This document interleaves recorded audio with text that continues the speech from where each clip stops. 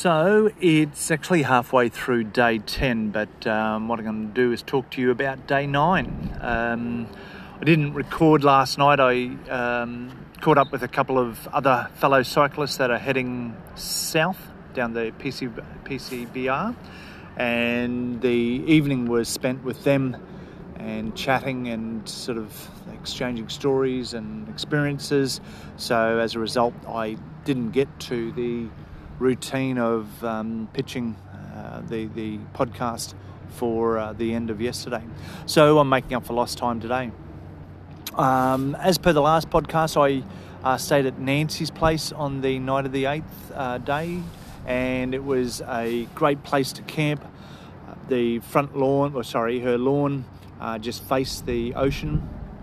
Had some light rain overnight, but nothing to really talk about, and the tent was dry enough because of the constant sea breeze after the rainfall of the night, so that it was able to pack up pretty dry. I spent a bit of time with Nancy and her house guests, drinking coffee and squaring away gear, then left Nesquin was the name of the place, Nesquin, and immediately agreed to buy a 200-metre elevation that was over the next 35-40 minutes of just grind up this incline. But it was quite doable. I was sweating quite heavily by the end of it, and it was only sort of the air temperature was 5 degrees, but made for a good long downhill after I did get to the top of that little incline. The day was pretty uneventful, except for when I got to Lincoln City. I had been posting on the Pacific Coast Bike Route Facebook group, and there was also on the as a fellow poster a woman named Emily, and I'd reached out to her a couple of times, and we worked out that we were going to be on the PCBR roughly at the same time, and so I ended up fortunately meeting up with them yesterday, her and her partner Jay, and we spent the rest of the day riding together. We took in some of the sights and sounds along the section of the Oregon coast that's renowned for whale spotting. They had spotted something like 170 odd whales last month, but this month it was really just the tail end of the migratory whales, and while we took some food and looked out to sea, we didn't actually see any whales, and the rest of the day was pretty much spent on the coast. So we saw had lots of opportunities to actually look out seaward, but never did see any of those whales or breathing whales, spouts of air going into or spouts of water going into the air.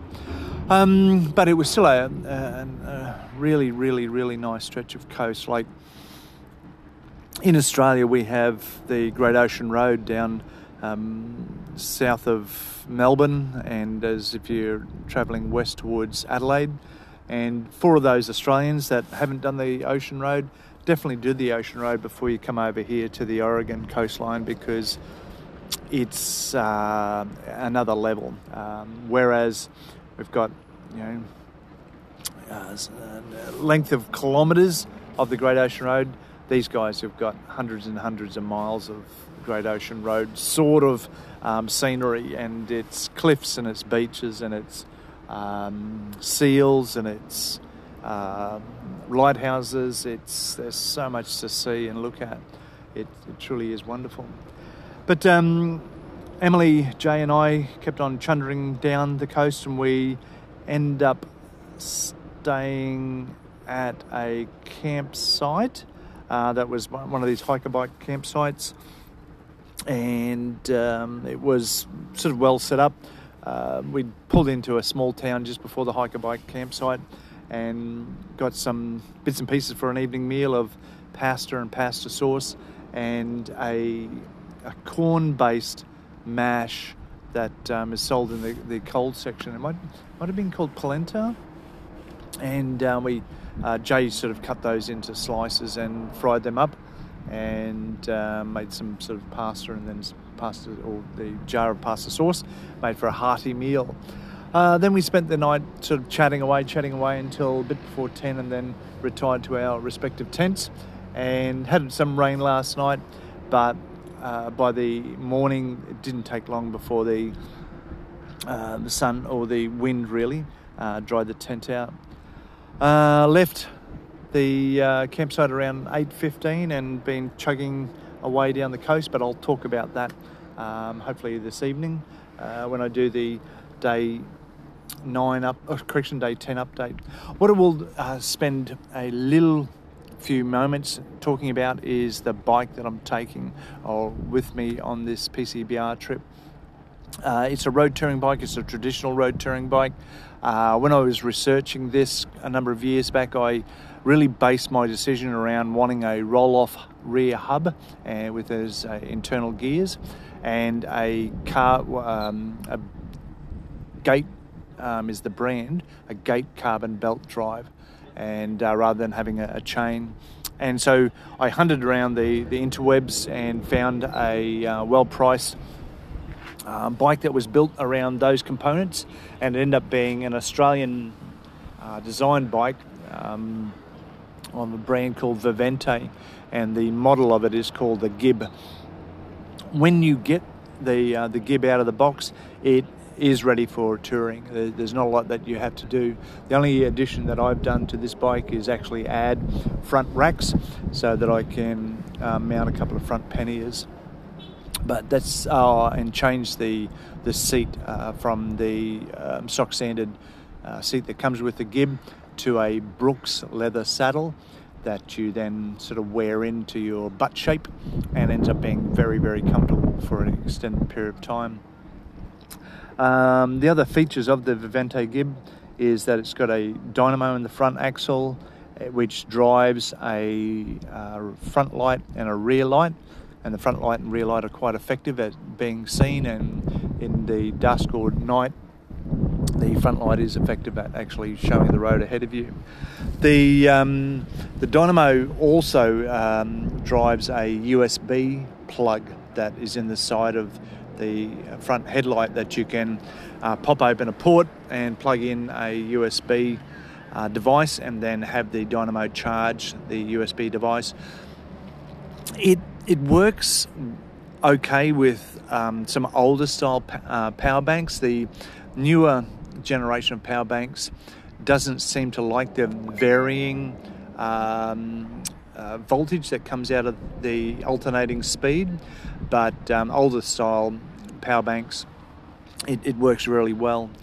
The bike I've originally had Schwab Marathon tyres. I've wore those out after about 6,500 kilometres, so swapped them to a Schwabi Marathon Mondial is the model, and they've only got a couple of, mainly got the kilometres of this trip, which is about 800 kilometres so far, or 700, 800 kilometres.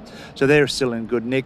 I did think they were going to be bulletproof. However, as I spoke about in previous podcasts around Castle Rock, I actually got 2 punctures from the steel out of steel belted tyres, getting in between the tread and putting these needle-like pins into the tube and flattening the tube.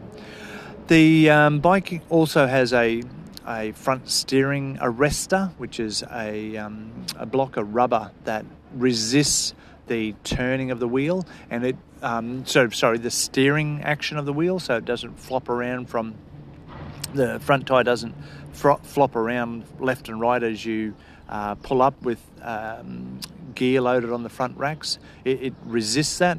For those that know, if you have a rear-mounted stand and the front tyre is allowed to turn too far into the side that the bike is leaning up against with the stand, it can actually make the bike topple. So this steering arrestor stops that front tyre from swinging around too far and creating a unstable bike when it's on the stand. After that, she's a pretty stock standard bike. It's a steel frame.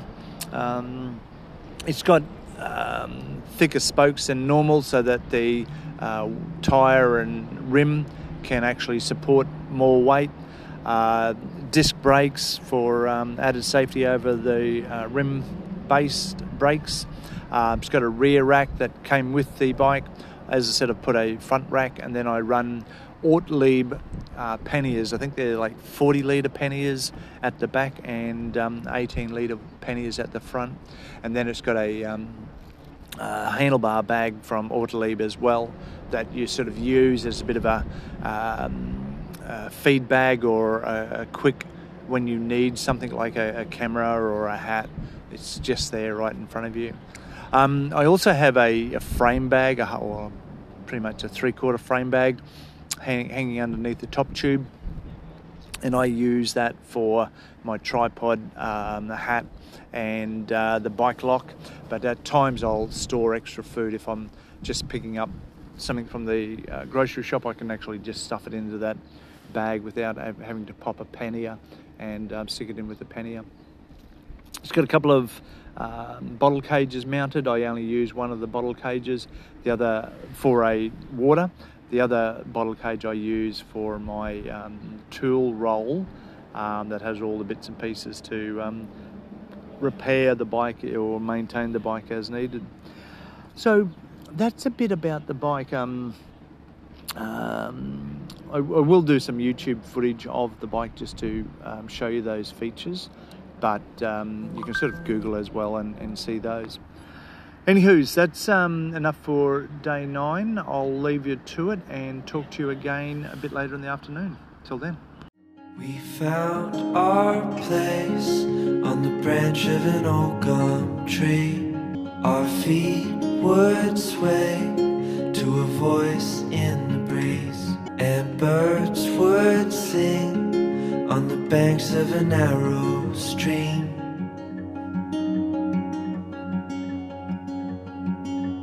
These memories will stay with me.